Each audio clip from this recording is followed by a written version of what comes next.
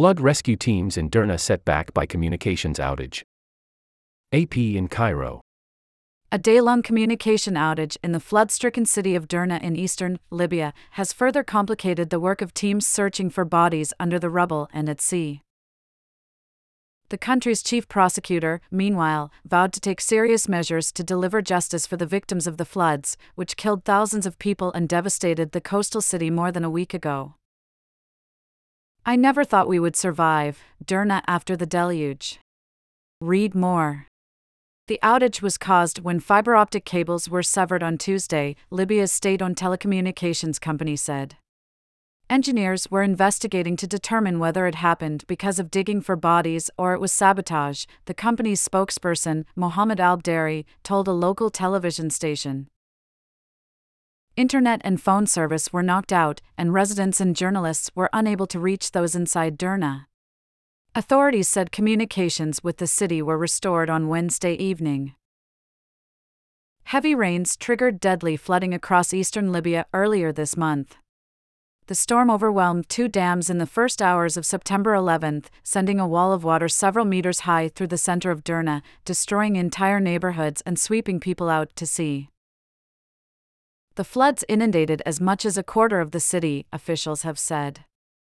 Thousands of people were killed, with many dead still under the rubble or at sea, according to search teams. Government officials and aid agencies have given varied death tolls ranging from about 4,000 to more than 11,000. At least 40,000 people were displaced in the area, including 30,000 in Derna, according to the UN's migration agency.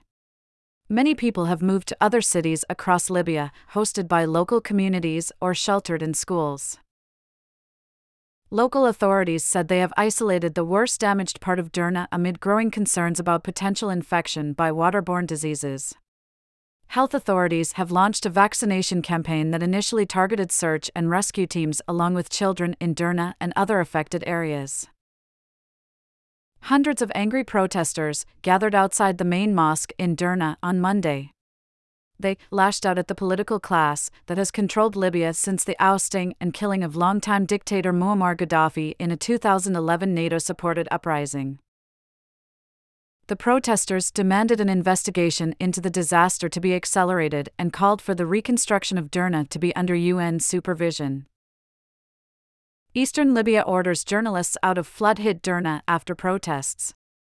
Read more. The general prosecutor, Al-Siddiq al-Sawar, has launched an investigation into the collapse of the two dams in Derna.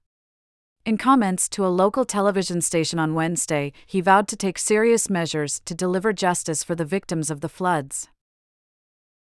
"It's a great catastrophe, and the casualty toll is significant. Certainly, if measures had been taken at the right time in the past years, a catastrophe with such magnitude wouldn't happen," he said.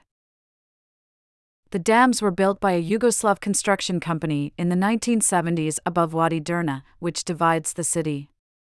They were meant to protect the city from flash floods, which are not uncommon in the area. The dams were not maintained for decades, despite warnings by scientists that they might burst.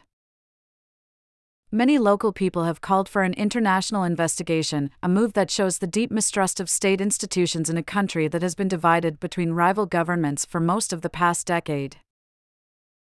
Such a call received the support of the Supreme Council of State, an advisory body based in the capital, Tripoli. The council said on Wednesday that a thorough international investigation is needed to determine the reasons behind the crisis in Derna. Humanitarian aid is continuing to flow into Libya.